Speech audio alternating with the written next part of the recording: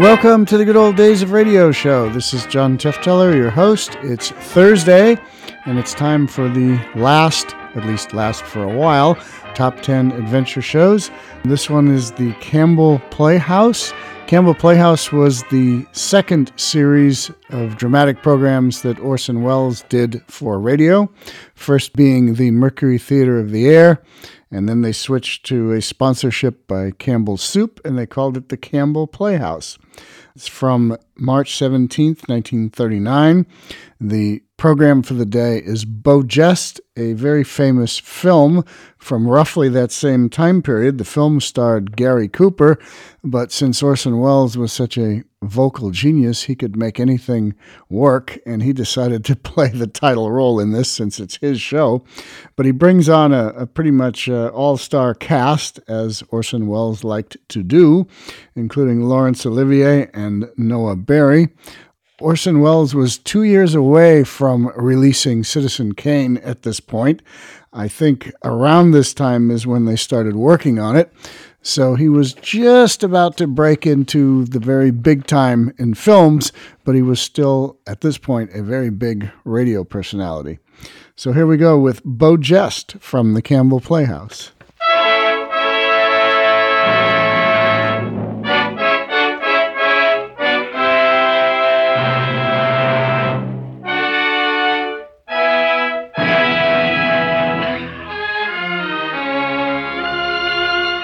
The makers of Campbell's Soup present The Campbell Playhouse, Orson Welles, producer.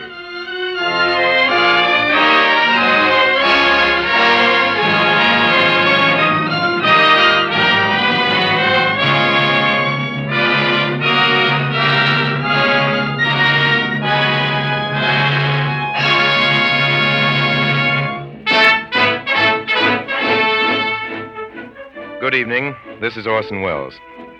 Tonight, the English star, Mr. Laurence Olivier, fresh from Hollywood, where he's been making Wuthering Heights, and just over from the Ethel Barrymore Theater, where he's been rehearsing with Katharine Cornell in Guthrie McClintock's new production, No Time for Comedy, joins us at the Campbell Playhouse as John Geste in Beau, Geste. With him is your favorite villain, Mr. Noah Berry, who will bedevil Mr. Olivier and me in the bloodthirsty person of his original Sergeant Lejeune, which Noah Berry made famous in the silent picture version of P.C. Wren's celebrated romance about the Foreign Legion. And finally, just to give the whole business a little authentic support, we've got in a real Foreign Legionnaire to check up on us and meet you after the show. Just now, before we begin, a word from Ernest Chappell. When you go driving along any highway anywhere, you'll see many a restaurant with a sign in front inviting you to stop and have dinner. And most of these signs will say, chicken, a specialty. The reason is obvious. Nearly everybody likes chicken. And that universal liking for chicken, I think, is one of the reasons why Campbell's Chicken Soup has attained such amazing popular favor. But the chief reason, undoubtedly, is the sheer deliciousness of the soup itself. Constantly over the last 3 years, as one family after another discovered it, the sales of Campbell's Chicken Soup have grown so rapidly that today Campbell's might well say, Campbell's Chicken Soup, a specialty. I'll tell you why people like this soup so much. In just one word, it's chicken. Campbell's Chicken Soup is chicken through and through. There's chicken in the aroma that drifts up from your steaming plate. Chicken gives the broth its good golden color, and there's deep down chicken flavor for your pleasure in every spoonful.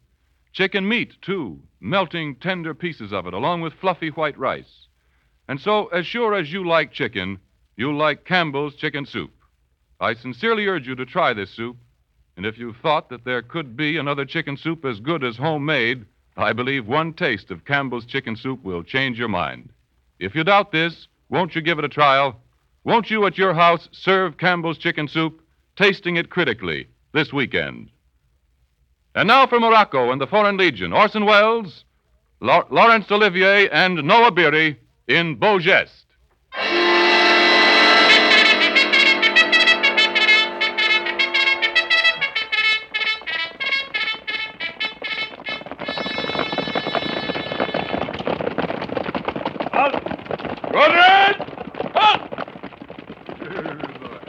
At ease. Rodriguez! At ease! Lieutenant Marchand, Yes, sir. give your men 30 minutes rest. And prepare to advance in open order to relieve Fort Sindenet. Yes, sir. Dismount! Adjutant. Yes, sir? Adjutant, you have seen war in the desert. Does anything here strike you as strange? Well, sir, if you want to know the truth, Yes? I don't like it, sir. There's something about that fort. Seems strange not to hear a sound out of them. You'd think they'd be cheering the relief force. They may not have seen us. The sun is behind us. Trumpeter, Yes, sir. sound the regimental call. Yes, sir.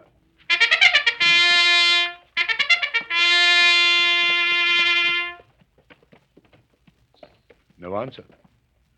Do you think it's an Arab trap? I don't think so, sir. That's not the way the Arabs work. Courage and cruelty I've seen in them, but nothing like this. Adjutant, let me have your glasses. Here you are, sir. You see anything, sir? Yeah. Flags flying. Men at their places along the wall. Rifles level. It's strange, sir. Not an Arab in sight. Yes. When the bugle sounded, not one of them moved. Did you notice that? How about the lookout platform, sir? Trumpeter, Yes, sir. once more, the call. Your adjutant. You take a look. Thank you, sir. See that man at the corner of the wall over on the right? Yes, sir. He's got a bullet hole in the middle of his forehead. He has, sir. And a trickle of blood down his face. Still he stands there, propped up against the wall with the others, staring down the muzzle of his rifle. Those men are dead. Gentlemen, I'm going to ask for a volunteer to ride alone into Fort Sindenet. Step forward. It's a hard thing to ask, Major. A fort full of dead men. Any volunteers? Major, Yes, Trumpeter? I'll go, sir. Good. Get in as best you can. Once you are in, sound the call. Yes, sir. Brave man. Have you a watch with you? Yes, Major. Is that all? That is all. If I haven't heard from you within 15 minutes, I will order a charge. Yes, sir. And good luck. Thank you, sir.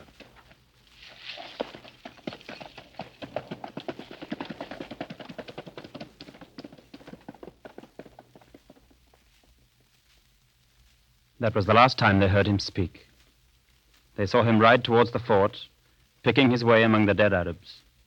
They saw him stop under the wall of Fort Sindenet. They saw him look up at the dead faces of the men on the wall. They saw him climb up on his horse's saddle and hoist himself up. Then he disappeared. A little before the 15 minutes were over, they saw a small dark cloud in the blue sky over the fort. At first, it seemed like dust. As it grew heavier and started to swirl, they saw that it was smoke.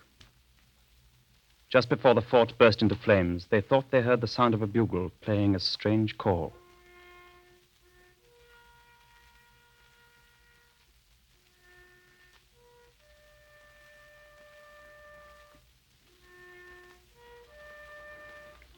That man, the trumpeter, was my brother.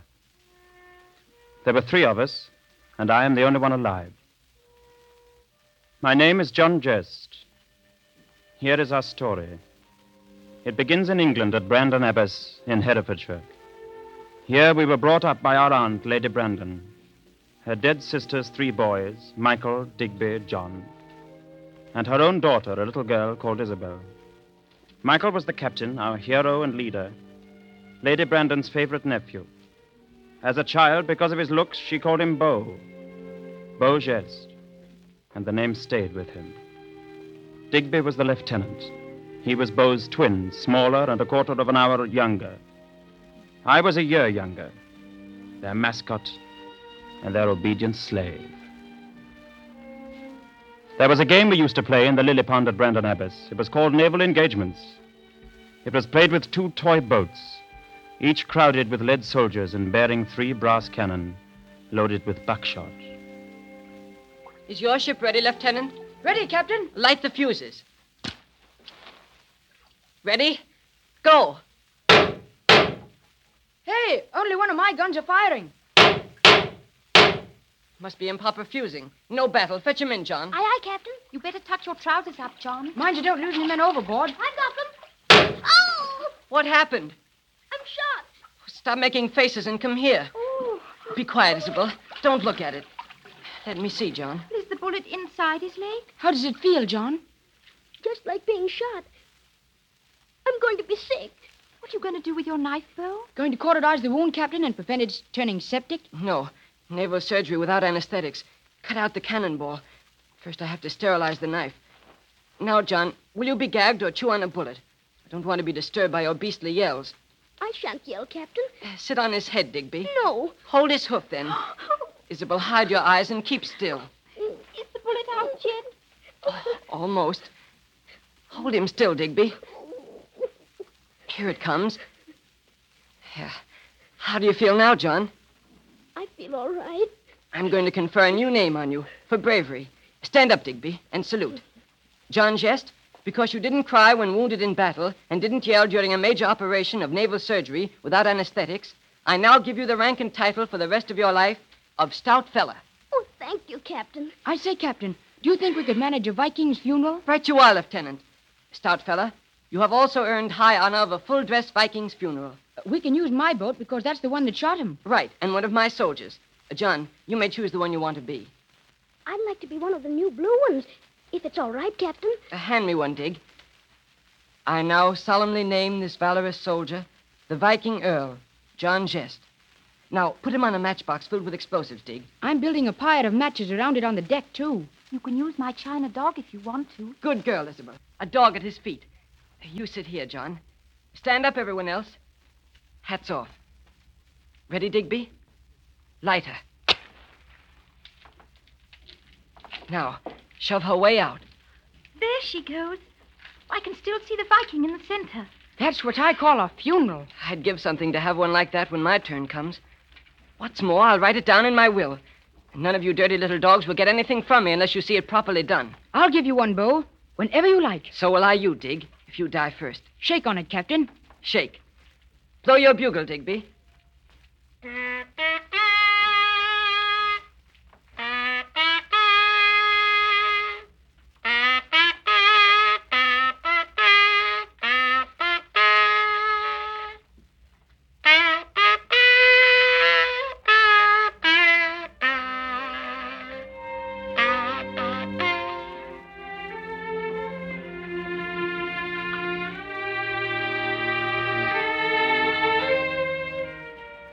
Most of the other great moments of my childhood were connected with a fabulous and historic jewel owned by Lady Brandon, the blue water sapphire. It had been in the family for several generations. Often people came to see the sapphire, princes, diplomats, jewel merchants from every corner of the globe. I remember the last time I saw it. We were home for the Christmas holiday. I was 18 then. Beau and Digby were at Oxford, and I was in my last year at school. On Christmas Eve, we persuaded Lady Brandon to get out the blue water for us to look at. Just the family, Beau, Digby, myself, and Isabel. Well, there it is, children. Golly. Beauty, isn't she? Remember the Indian Maharaja who fainted dead away when he saw it? And it took 20 minutes to revive him. No wonder. It still makes me dizzy. I thought we'd never get rid of him. He kept coming back to see it again 3 or 4 times, wasn't it, Aunt? Never mind the Maharaja. Look at the blue water. Seems to get bigger and bigger. Yeah. Makes you want to dive into it head first and just disappear inside it. I'm almost scared of it. I say, what? What's happened to the light? Now, don't wander about anybody. Knock things over. The lights will go on again in a minute. They always do. It's something to do with the new power station. Yeah, but Aunt, this is the 3rd time it's happened this week. Why doesn't somebody get a candle? It's pitch black. Oh, that's I hope they stay on. Auntie, look. Look. It's gone. Good. Whoever did this, please put it back. It's not funny. You suppose it fell on the floor? It was under the glass cover. Whoever took the blue water, please put it back at once. John, Why do you accuse me? you were nearest the table. Oh, John, nobody accuse you. Put the beastly thing back. Me? I didn't take it. Oh, why don't you put it back, whoever did take it? Let's not keep on pretending. We shall all go to bed now. This room will be locked, but the key to it will be left in the little brass box in the hall. Only you four will know where it is. The thief will have a chance during the night to replace the sapphire without revealing his identity. If the blue water is not here in the morning, the police will be called in. No one will be spared, no matter who it is. But the next morning we found the jewel had not been returned. Only Digby and Isabel and myself were at breakfast. Beau didn't appear. Lady Brandon sent down word that no one was to leave the house. She hadn't sent for the police yet, but we expected she would any minute. It was a strange morning, wandering about the house, each of us keeping to himself, waiting for something to happen. Around noon, I went into the library. Johnny, Yes, Isabel? will you tell me something? Certainly. What? It's a silly question. Terribly silly. I know it's silly. Well? Johnny, did you take the blue water? Why, no, I didn't. Oh, I'm glad. Oh, I shouldn't have asked it, Johnny, but I wanted to hear you say it yourself. Isabel, you're crying. Oh, forgive me for asking. Isabel, what's the matter with you? Isabel, do stop crying. I can't help it. I can't help it. Johnny, I love you. Darling. Darling. I wish I knew what to say, darling. Isabel, someday we'll get married, won't we? Yes. When I've scraped together a little money and proved somehow that I'm worthy. Please kiss me, Isabel.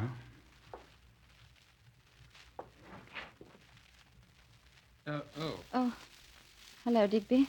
Isabel, my dear. Excuse me, could I talk to John alone for a few minutes? I've something rather important to say to him. Yes, of course. I'll go. Goodbye, John. Goodbye, darling. What are you being so melodramatic about, Digby? Something Isabel can't hear? Beau's gone. How do you know? He left this note. By the time you get this, I shall be well on the way to where I'm going. Please tell Aunt there's no further need to badger any of you about the blue water. If Scotland Yard is put on the trail, tell them you knew I contracted large debts at Oxford. I must have been led away. I must have been led astray by evil companions. You and John, of course. Keep an eye on John. My best to you both. Ever yours, Beau. It can't be true. Of course it isn't true. I can't believe it. Not a Beau. Things like an open book. He's taking the blame. But who's he shielding? Perhaps he doesn't know.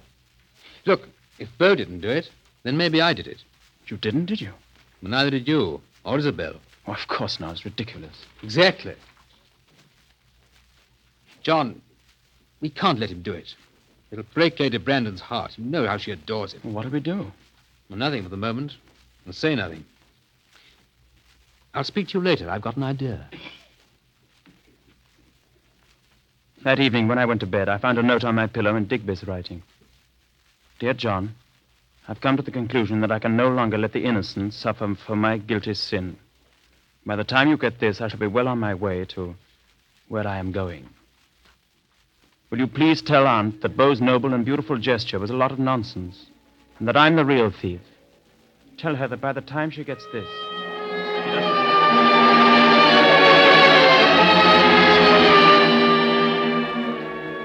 I paced my room for 3 hours. Then I started to pack.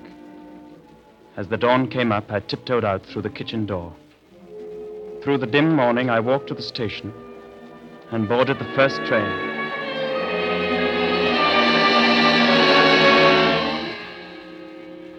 My darling, beautiful sweetheart, when you read this letter, you will be the first to agree that I cannot possibly do anything except what I am doing, although it may mean, for a time at least, being away from you, my dearly beloved.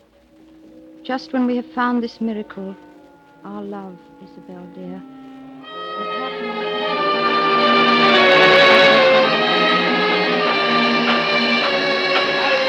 Into life!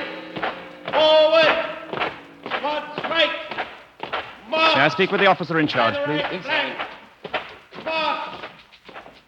Yes, what do you want? Are you the recruiting officer? I am. Could you tell me, sir, if any Englishman... What is this? What happens in England? Does the British Empire suddenly export all our most excellent young men to Paris to enlist in the French Foreign Legion? Then there have been others. 2 others this week. Well, where can I catch up with them? Where can I find them? You mean if you are accepted into the Legion? Oh, you've got to accept me. What do I do?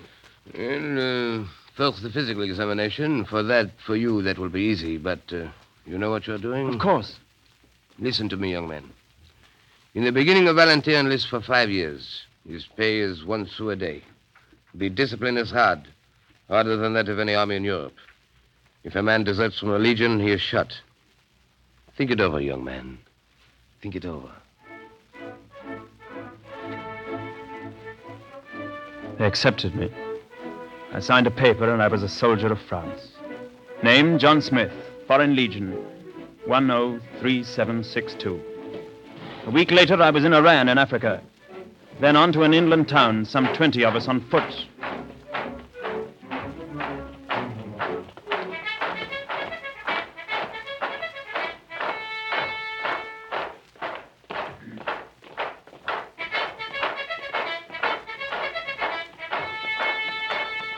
Squadron!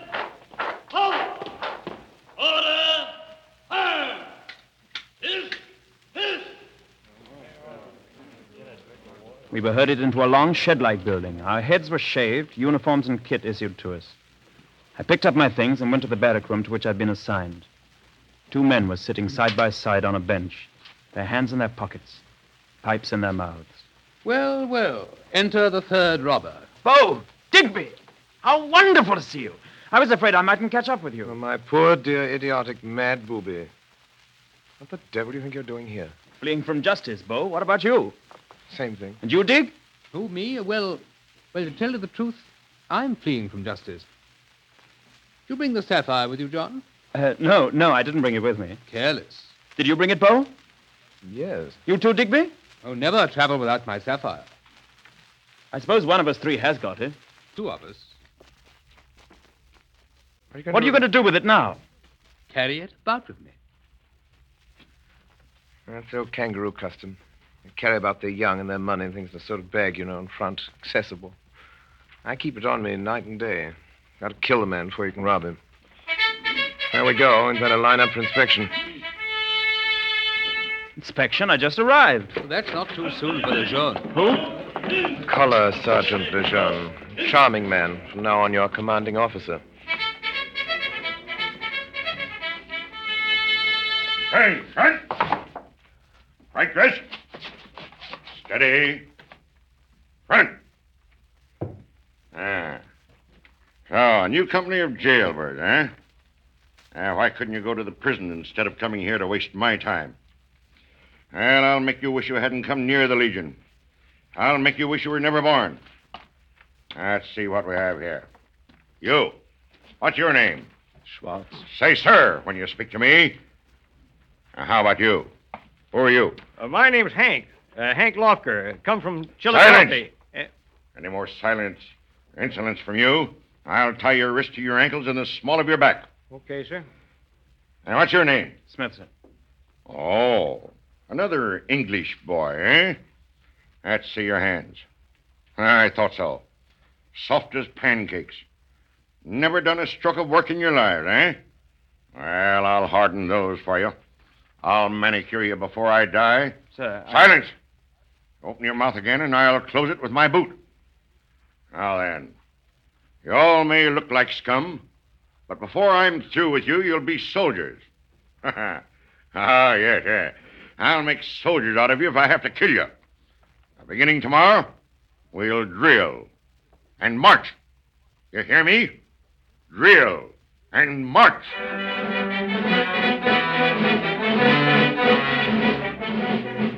Through the following weeks, we marched almost without ceasing, day after day.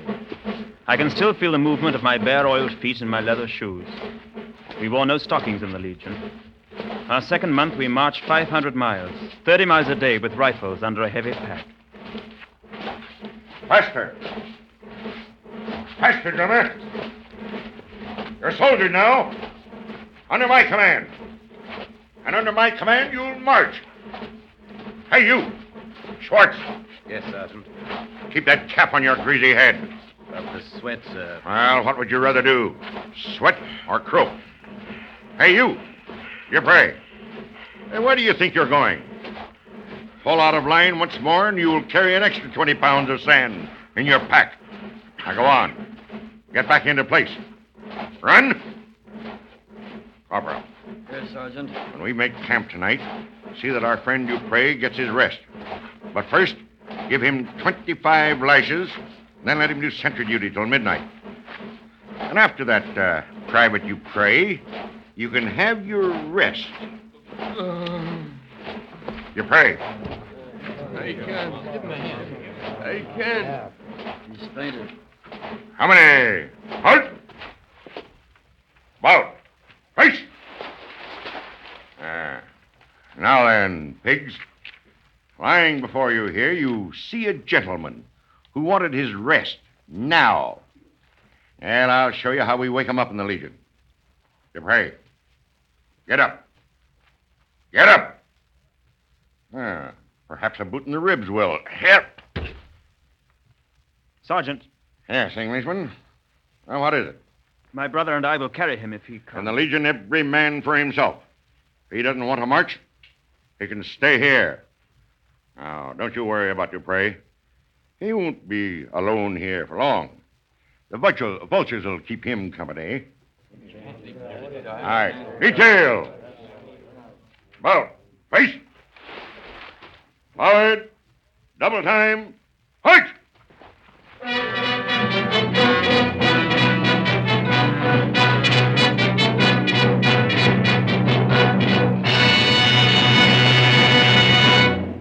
You are listening to the Campbell Playhouse presentation of Beau Geste, starring Orson Welles with Laurence Olivier and Noah Beery. This is the Columbia Broadcasting System.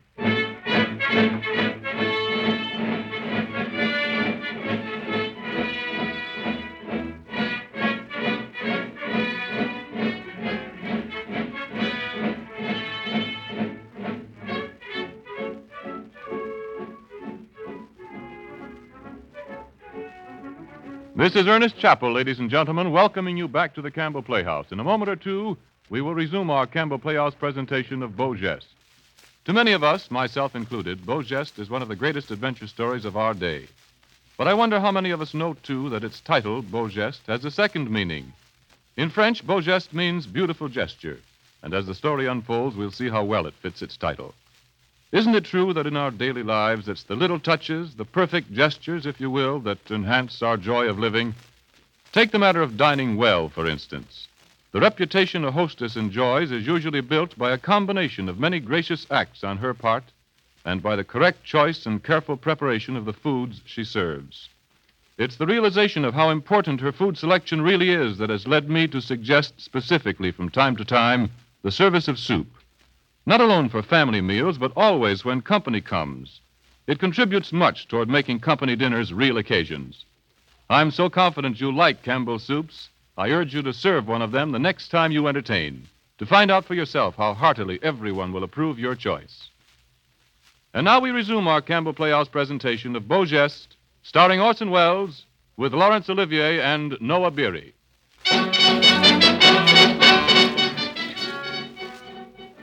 In the Legion, there were many conflicting reports as to what particular job we were being trained for. Some said a border demonstration, peaceful penetration with the bayonet. Others talked of a far-flung uprising of all the Arab nations from the Atlantic Ocean to the Persian Gulf. Meantime, we drilled and drilled, marched and marched. Then one day came bad news. We were to be separated. Digby remained as trumpeter with a regiment in Jagadir. Beau and I, with the 2nd Company, were detailed to the worst section in the North African service, Fort Zindeneuf, 400 miles away. It was May when we set out, with Lejeune, now adjutant, in command. It took us 3 weeks to reach it. In the file beside me as we marched was the American, Hank. Hey, son. Yes? I want to tip you boys off to something. Oh?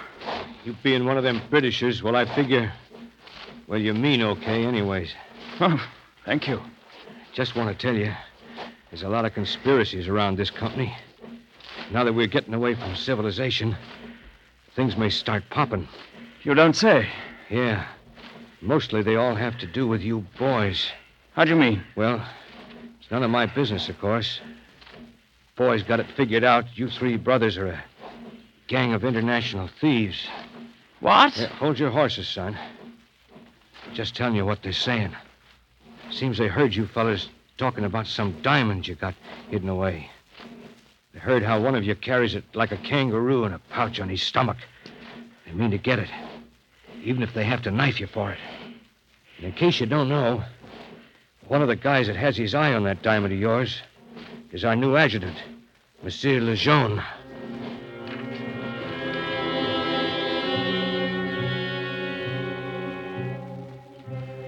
At Fort Zinterneuf, we drilled all day in the sun. Lejeune saw to that. As for the nights, all we could do was to pretend that they were cooler than the days. The second month, desert fever took us. Cockroach fever, men call it, because it crawls through the brain. Comes over a man suddenly, and he goes stark raving mad with the heat. Already 3 of the men had to be put in solitary confinement. In the bed next to my brother slept a German named Schwartz. One night, about 2 hours after lights out, my brother woke suddenly. There was a hand on his shoulder. Hey.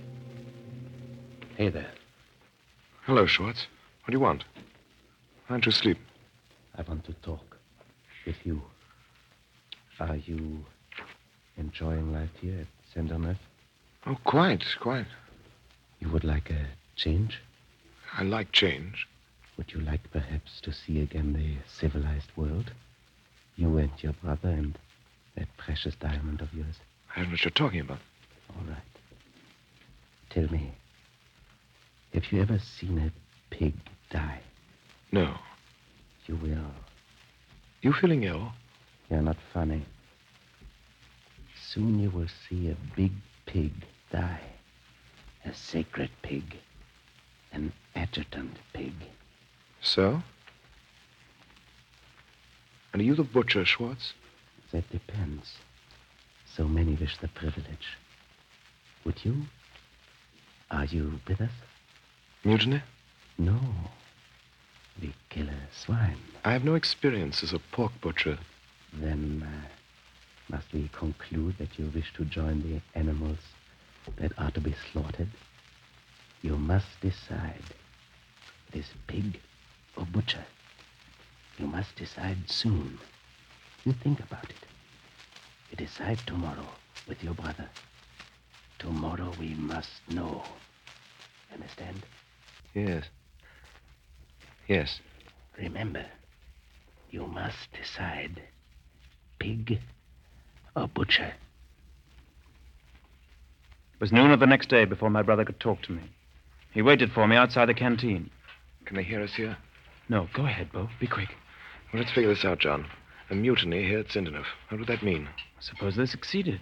They'd have to escape across several hundred miles of desert. Right. Problems, starvation, thirst, the heat of the desert, maybe getting killed by Tuareg robbers. Just mutilated. Right, and left to the over-anxious vultures.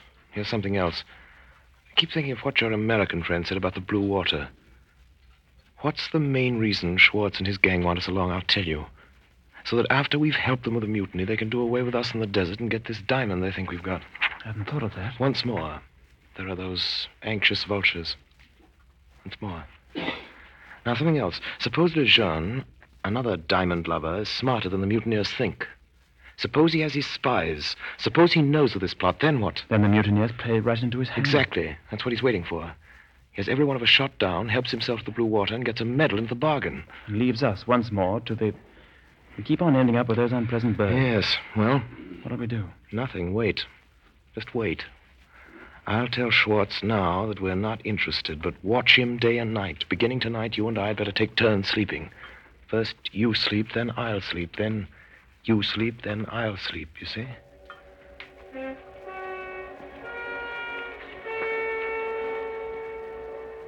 For 2 days and 2 nights, nothing happened. It was hotter than ever. Every morning as I looked into the men's eyes, I saw the desert fever rising, burning more brightly. The third night, I couldn't sleep. I lay in bed thinking of our years at Brandon Abbas, thinking of Isabel. I wondered if I'd ever get back to her and England. Fever-ridden men sleep fitfully. I lay awake listening to them. Just before the dawn, I became aware of a man standing at the end of the room. He had me covered with his revolver. Get up. Quick. One sound out of you, and I'll shoot. Go on. Get up and come here. And march. Ahead of me. Go to my room.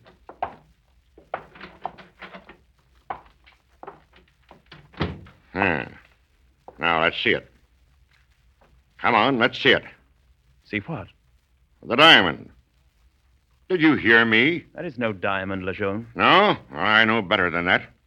I'll tie you out in the desert. You and your brother with your hands in the small of your back. Your mouths full of salt and sand. Then we'll see if you've got a diamond. But that'll keep. Right now, there's work to be done. You want to live? On the whole, I think so. On the whole, you do you? All right, then. Now, listen to me. I know all about this mutiny, as I know everything else done and said and thought in this fort. And I know who's in it. Schwartz, Balader, Boldani, Vogue. And I'm going to attend to it. Now. Tonight. You hear? Well, answer me. I hear you. Well, say so then. Now, you'll go back with me to that barrack room. First, wake up your brother. Get your rifles, yours and his. I'll stand at the door and cover you. You go from bed to bed and take every rifle. If any man speaks, don't answer him. If any man moves, shoot him, as a mutineering dog should be shot. You understand? I understand. Make a sound or a false move, you'll be the first that dies. All right. If you want to live, move.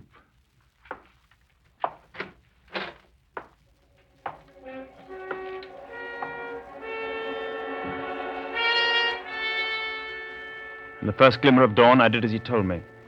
I woke my brother. There were no sentries posted that night, nobody to challenge us. We went from room to room, disarming the men as they slept. We carried their rifles upstairs, stacked them all on the flat roof. And all the time, Lejeune had us covered. All right. Put those rifles down here. Now, down in number 3, there are 8 men there. Get their guns. Bring them up here. That's a lot.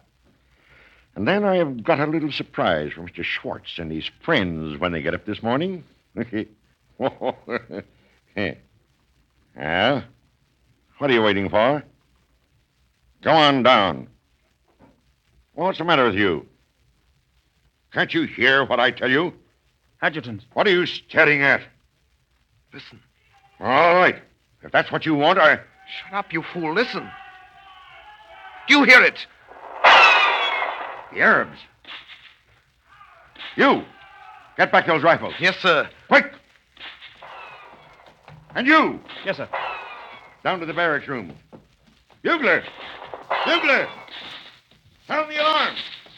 Every man to battle position. Quick. Don't attack! Arabs! All right. Emergency ammunition. 200 rounds.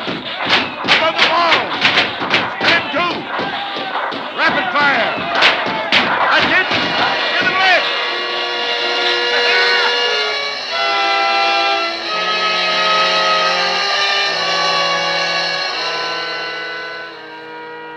Towards noon, the Arabs retired. They fell back as suddenly as they'd come. The attack was over.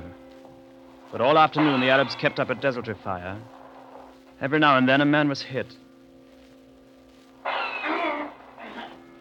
Undercover. Haven't you got any sense? Corporal, take that man downstairs. Give him first aid. Be back in 5 minutes, you hear? Yes, sir. Schwartz!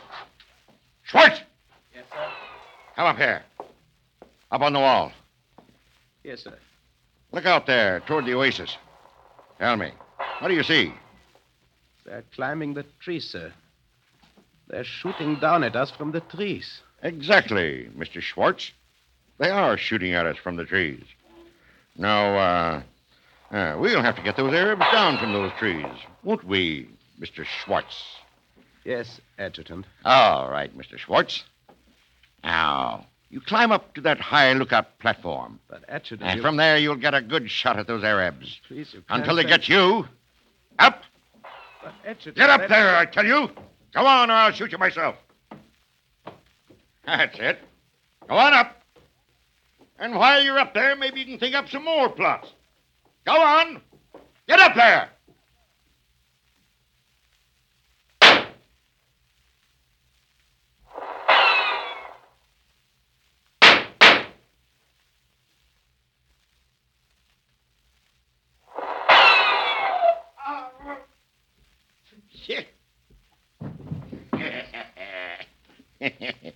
Too bad. Brave soldier. Just died for the Republic, eh? And one mutineer less. Now then, mutineer number 2. Balladair. Yes, sir. You're next. Yeah, yes, sir. Get up on that platform, Mr. Balladair. Go on. Climb.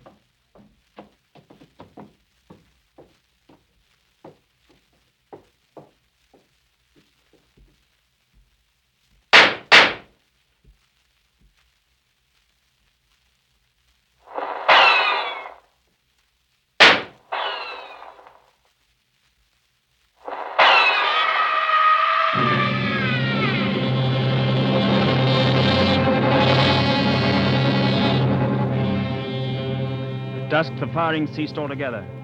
And that night, in the little drill yard by torchlight, a roll call was held. Company! Hank, Hunt!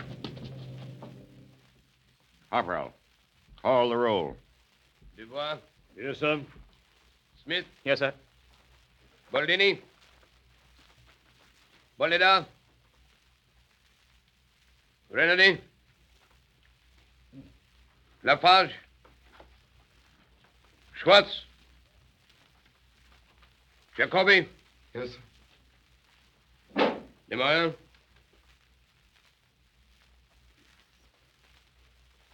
Out of 98 that morning, there were 46 of us left. That was the first day. The nearest relief post was Jagadir. It would be 3 days before help could come from there. In the morning, the Arabs would attack again. If they knew our real numbers, they'd scale the walls and cut us to pieces in a minute. That night, once more, Lejeune put us to work. Here, you Englishman. Come up here. Help me with this. Yes, sir. I don't trust those others. Pick him up at the shoulders and the legs. But he's dead, sir. Sure. They get heavy when they're stiff, don't they, eh? Come on. Up the stairs with him. Yes, sir. Onto the parapet. What you going to do? How do you think? Put them to work, you idiots. No good when they're alive. Perhaps now that they're dead, they'll be of some use. Yeah. There we are. Prop him up against the wall. Push him against the parapet. That's it. That's it now. Straight up. Eyes front. Put his cap on his head. Now, give him a rifle. That's right. Sight it. Oh! Well, friend Schwartz, now you look quite a useful soldier for a change. Yeah. Come on, you two. Let's get another one. Yes, sir. Bring him up here. Fill the next embrasure with him. Rifle in his hand. Cap on his head. Yes, sir. 38 of them. One in each embrasure. Now then, tomorrow when the Arabs attack, they'll think we've got a real garrison here, eh?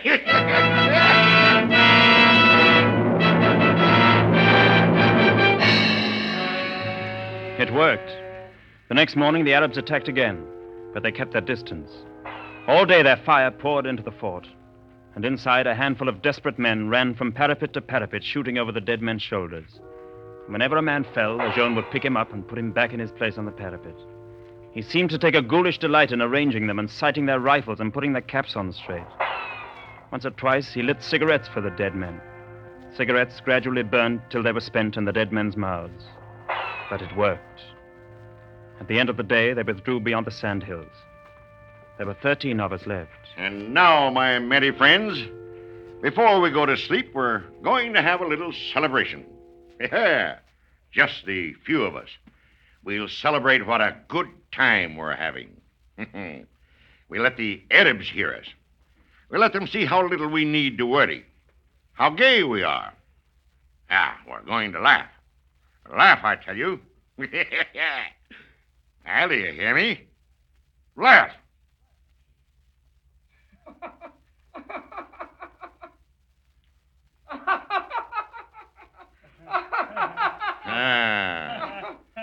That's it.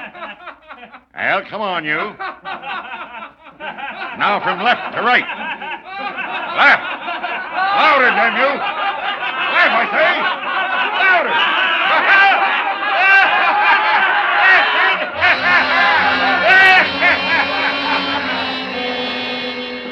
In the middle of the silent quadrangle of dead men standing guard, we celebrated for hours, until we lay back exhausted on the stone roof of the fort. Late that night, Beau dragged himself near me. Got a cigarette, John? Just two, here. Looks like the last lap, Johnny. Last cigarette.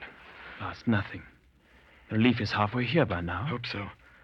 John, if I die and you don't, why don't you do something for me? Of course, Beau. There are 2 letters in my pocket and a small package and a money belt around my waist. One letter's a sort of public letter, the other's for Lady Brandon. Package is for her, too, only the package isn't really important. The letter is important, though. Whatever you do, swear you'll give her that letter. Beau, don't talk like that. You're not going to die.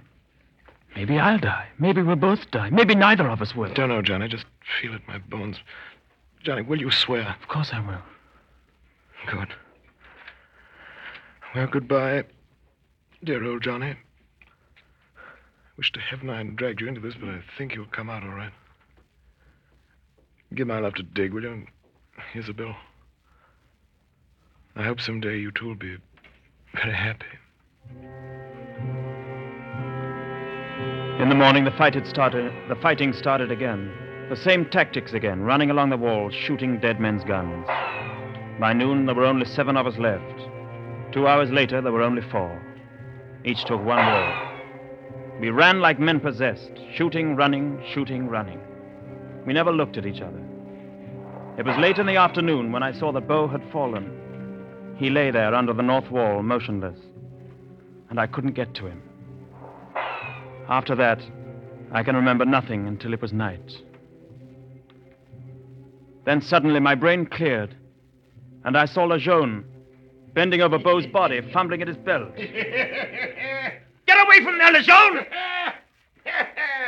So, no diamond, eh? No diamond. Leave my brother's body alone. Give me that letter. Give me that package. Stand back. Stand back there, you English swine. Give them to me, Lejeune. I'll move, and I'll shoot. Give me those letters and that package. I said give me it. Shot went wild, but my bayonet went straight through his heart. He fell dead on his back. I sank down on the stones. Then for the first time, I realized that Beau was not yet dead. It was because of him that Lejeune's shot went wild. He had reached out and seized Lejeune's foot, jerking him off balance as he pulled the trigger. Stout fellow, John. Got the letters? You'll deliver them yourself, Beau. No. We 2 are the only survivors. The relief will be here soon. Listen, Johnny. I'm for it, all right. I'm bled white. Listen. I never stole anything in my life. Tell Dig I said so. Johnny, do get the letter home. Beau. Wait. Look, Beau. I'll get some brandy. No, Johnny. Now, listen. Those letters. One's a confession. No need for you and Dig to carry on with the game now, and you must get the confession published. It's all spoiled and... You've got nothing to confess, Beau. Don't be an ass, Johnny. It's the living we have to think about. Leave the confession where it'll be found. Johnny, I'll haunt you. I'll gnaw your neck and go boo in the dark. No, don't go. Here, Johnny. Promise. Johnny. I'm going blind. John, where are you? Promise. Confession.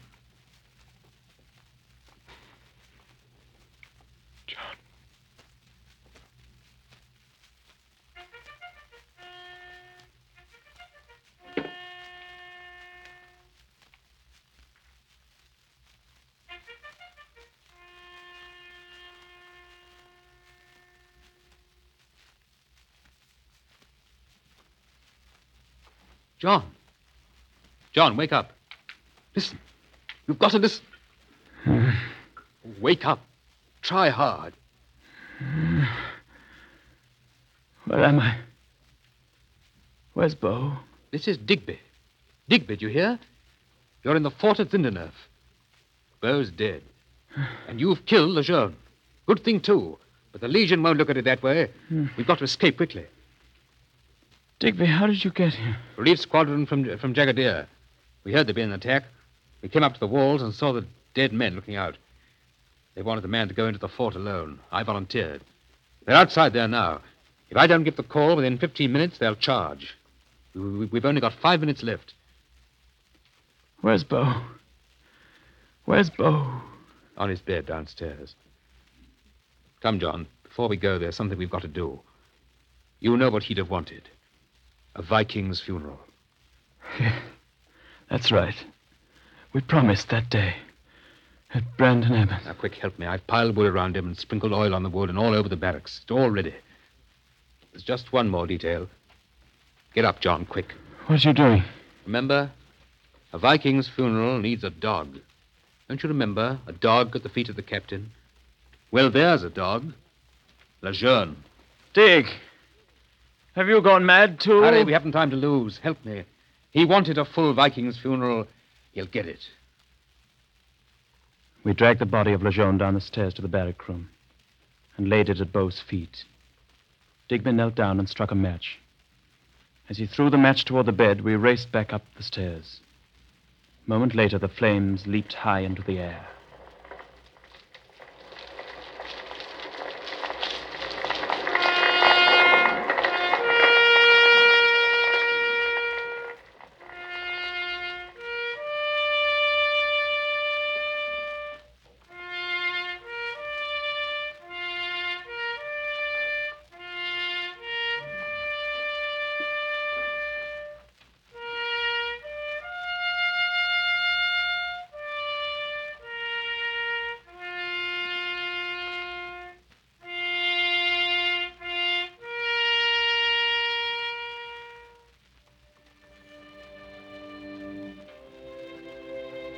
As we left the burning fort, we heard the cavalry coming up behind us.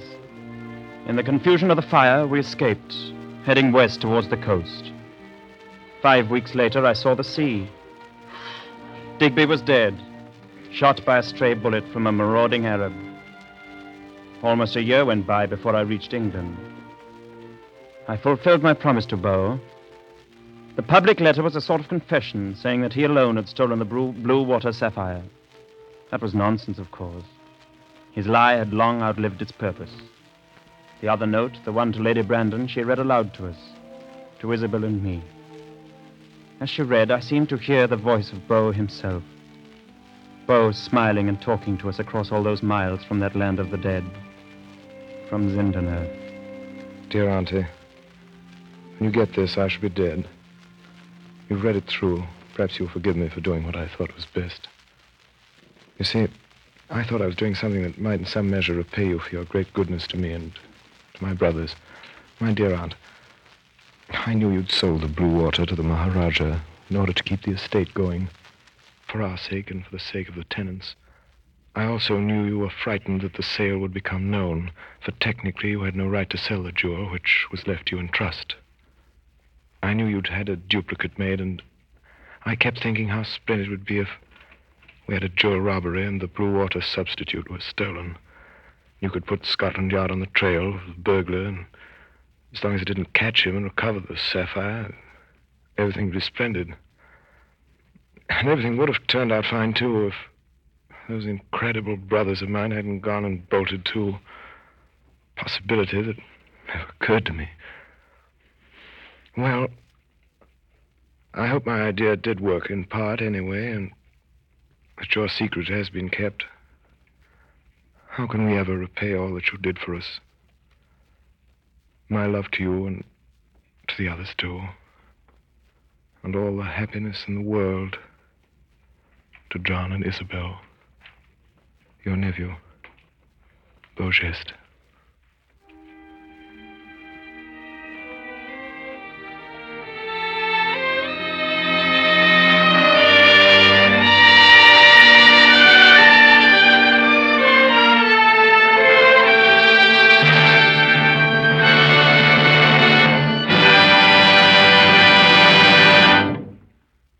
this concludes the Campbell Playhouse presentation of Beau Geste by Percival Christopher Wren. In just a moment, Orson Welles will be back to introduce the evening's guests of honor. But first, a word from the makers of Campbell's soups. A little while ago, I asked you to try Campbell's chicken soup, to compare it with the best homemade chicken soup you can remember. I invite you to do this because I believe that tasting Campbell's, you'll decide it is equally delicious, perhaps even better. Because, first of all, Campbell's recipe is a tried and true old-fashioned one. And second, because even the best of home cooks are amazed at the way Campbell's use all the good meat of the selected plump chickens to fill this soup with chicken flavor. And Campbell's simmer the broth long and slowly so that it comes to your plate with deep, full chicken flavor in every drop. They put in tender pieces of chicken, too, and snow-white rice to add to your eating pleasure. I know if you'll try Campbell's chicken soup, you'll be delighted to find it so deep and rich in chicken flavor, such a heartwarming, homey kind of soup. And I know you'll be delighted, too, to realize that here, conveniently and economically, is a great chicken soup whenever you want it. Won't you pick a meal this weekend to get acquainted with chicken soup as Campbell's make it? And now, here is Orson Welles. Laurence Olivier needs absolutely no introduction to either stage or movie audiences on either side of the Atlantic. In presenting him to you, I'd simply like to say how very nice it was to have him with us at the Campbell Playhouse. And here he is, Mr. Laurence Olivier. Thank you, Orson Welles. It has been a very pleasant experience, and one I hope that we may repeat someday. I hope so, too. Our other guest star, ladies and gentlemen, Mr. Noah Beery, was representing the forces of evil on stage and on screen when I was in my cradle, and that goes to Mr. Olivier, too. I needn't tell you, now that you've heard him, how fortunate we were in having him with us to play his old role of Sergeant Lejeune. It was my favorite role, and I was delighted at the chance of playing it again, and playing it, as a matter of fact, under conditions of considerably greater comfort than the last time. Yes? You see, when we were in the desert there making the silent picture, we worked for 15 weeks out in that old Arizona sun with 1,500 men and as many head of horses, mules, and camels. I don't know what Morocco was like, but it couldn't have been much hotter than that old desert. Well, it isn't, I can assure you of that. And perhaps now would be the time to produce the man who can tell us all about the life that you lead in a real Foreign Legion fort. Ladies and gentlemen, Mr. Olivier and Mr. Beery, I'd like you to meet Mr. Alphonse de Redonnet, formerly Private de Redonnet of the Legion. Good evening, ladies and gentlemen. Mr. de Redonnet, I'm almost afraid to ask this question, but after hearing tonight's play, would you say it was anything like your experiences in the Legion? I would say the play has caught the spirit of the Legion very well. Good. It is also true, I'm afraid, that the non-commissioned officers, like Sergeant Lejeune in the play, were stern disciplinarians. They had to obey with such men under them. Still not as savage as Mr. Beery, perhaps? Not quite. Good. I know it's a breach of Legion etiquette to ask this, Mr. de Redonnet, but why did you join the Legion? Oh, I was 16 years old and wanted adventure, so I left my home in Alsace, went to Paris, lied about my age to the recruiting officer, and was shipped off to Africa for 5 years. And did you enjoy it? Well, it was what I wanted, adventure. It was not a bad life, but when my 5 years were up, I decided to leave Africa and come to the United States. And what are you doing now, Mr. de Redonnet? I'm the head barber at Mr. Decembler's barber shop in Radio City.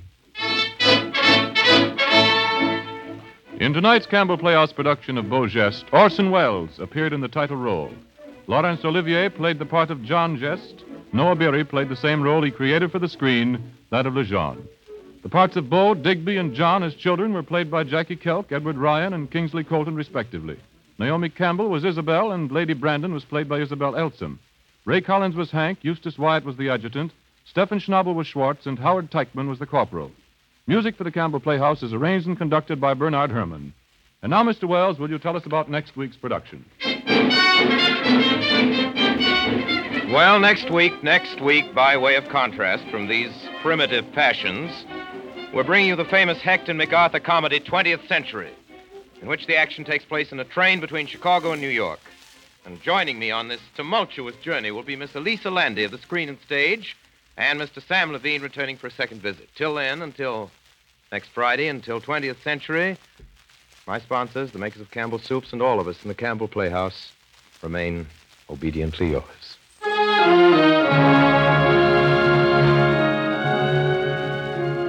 The makers of Campbell Soups join Orson Welles in inviting you to be with us at the Campbell Playhouse again next Friday evening when Alyssa Landy and Sam Levine will appear with him in Hector MacArthur's famous comedy, 20th Century.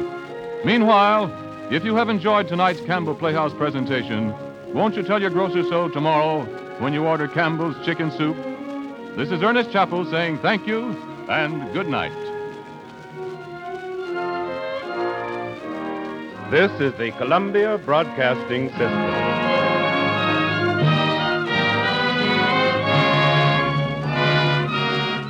Well, Ernest Chappell selling chicken soup there is quite different from Ernest Chappell and the Quiet Please horror shows that he did a few years later. Interesting. Lots of plugs for chicken soup on that one. Boy, everybody likes chicken. Okay, if you like that story and you like crazy comedy, you might want to check out the Laurel and Hardy version of it. Instead of Beau Geste, they call it Beau Hunks, and it's a 40-minute short, one of their longer short films, and quite amusing. So check that out if you can. Find Laurel and Hardy in Beau Hunks. So in the meantime, check out the Facebook page, Good Old Days of Radio Show. Check out the website, goodoldaysofradio.com. Instagram, we have that. I don't know, we show a picture of a radio on there or something. Anyway, whatever we do. And tell all your friends, keep the show growing. And any questions, write on Facebook or write somewhere, and I'll answer them if I can. Until next time, this is John Tefteller saying goodbye.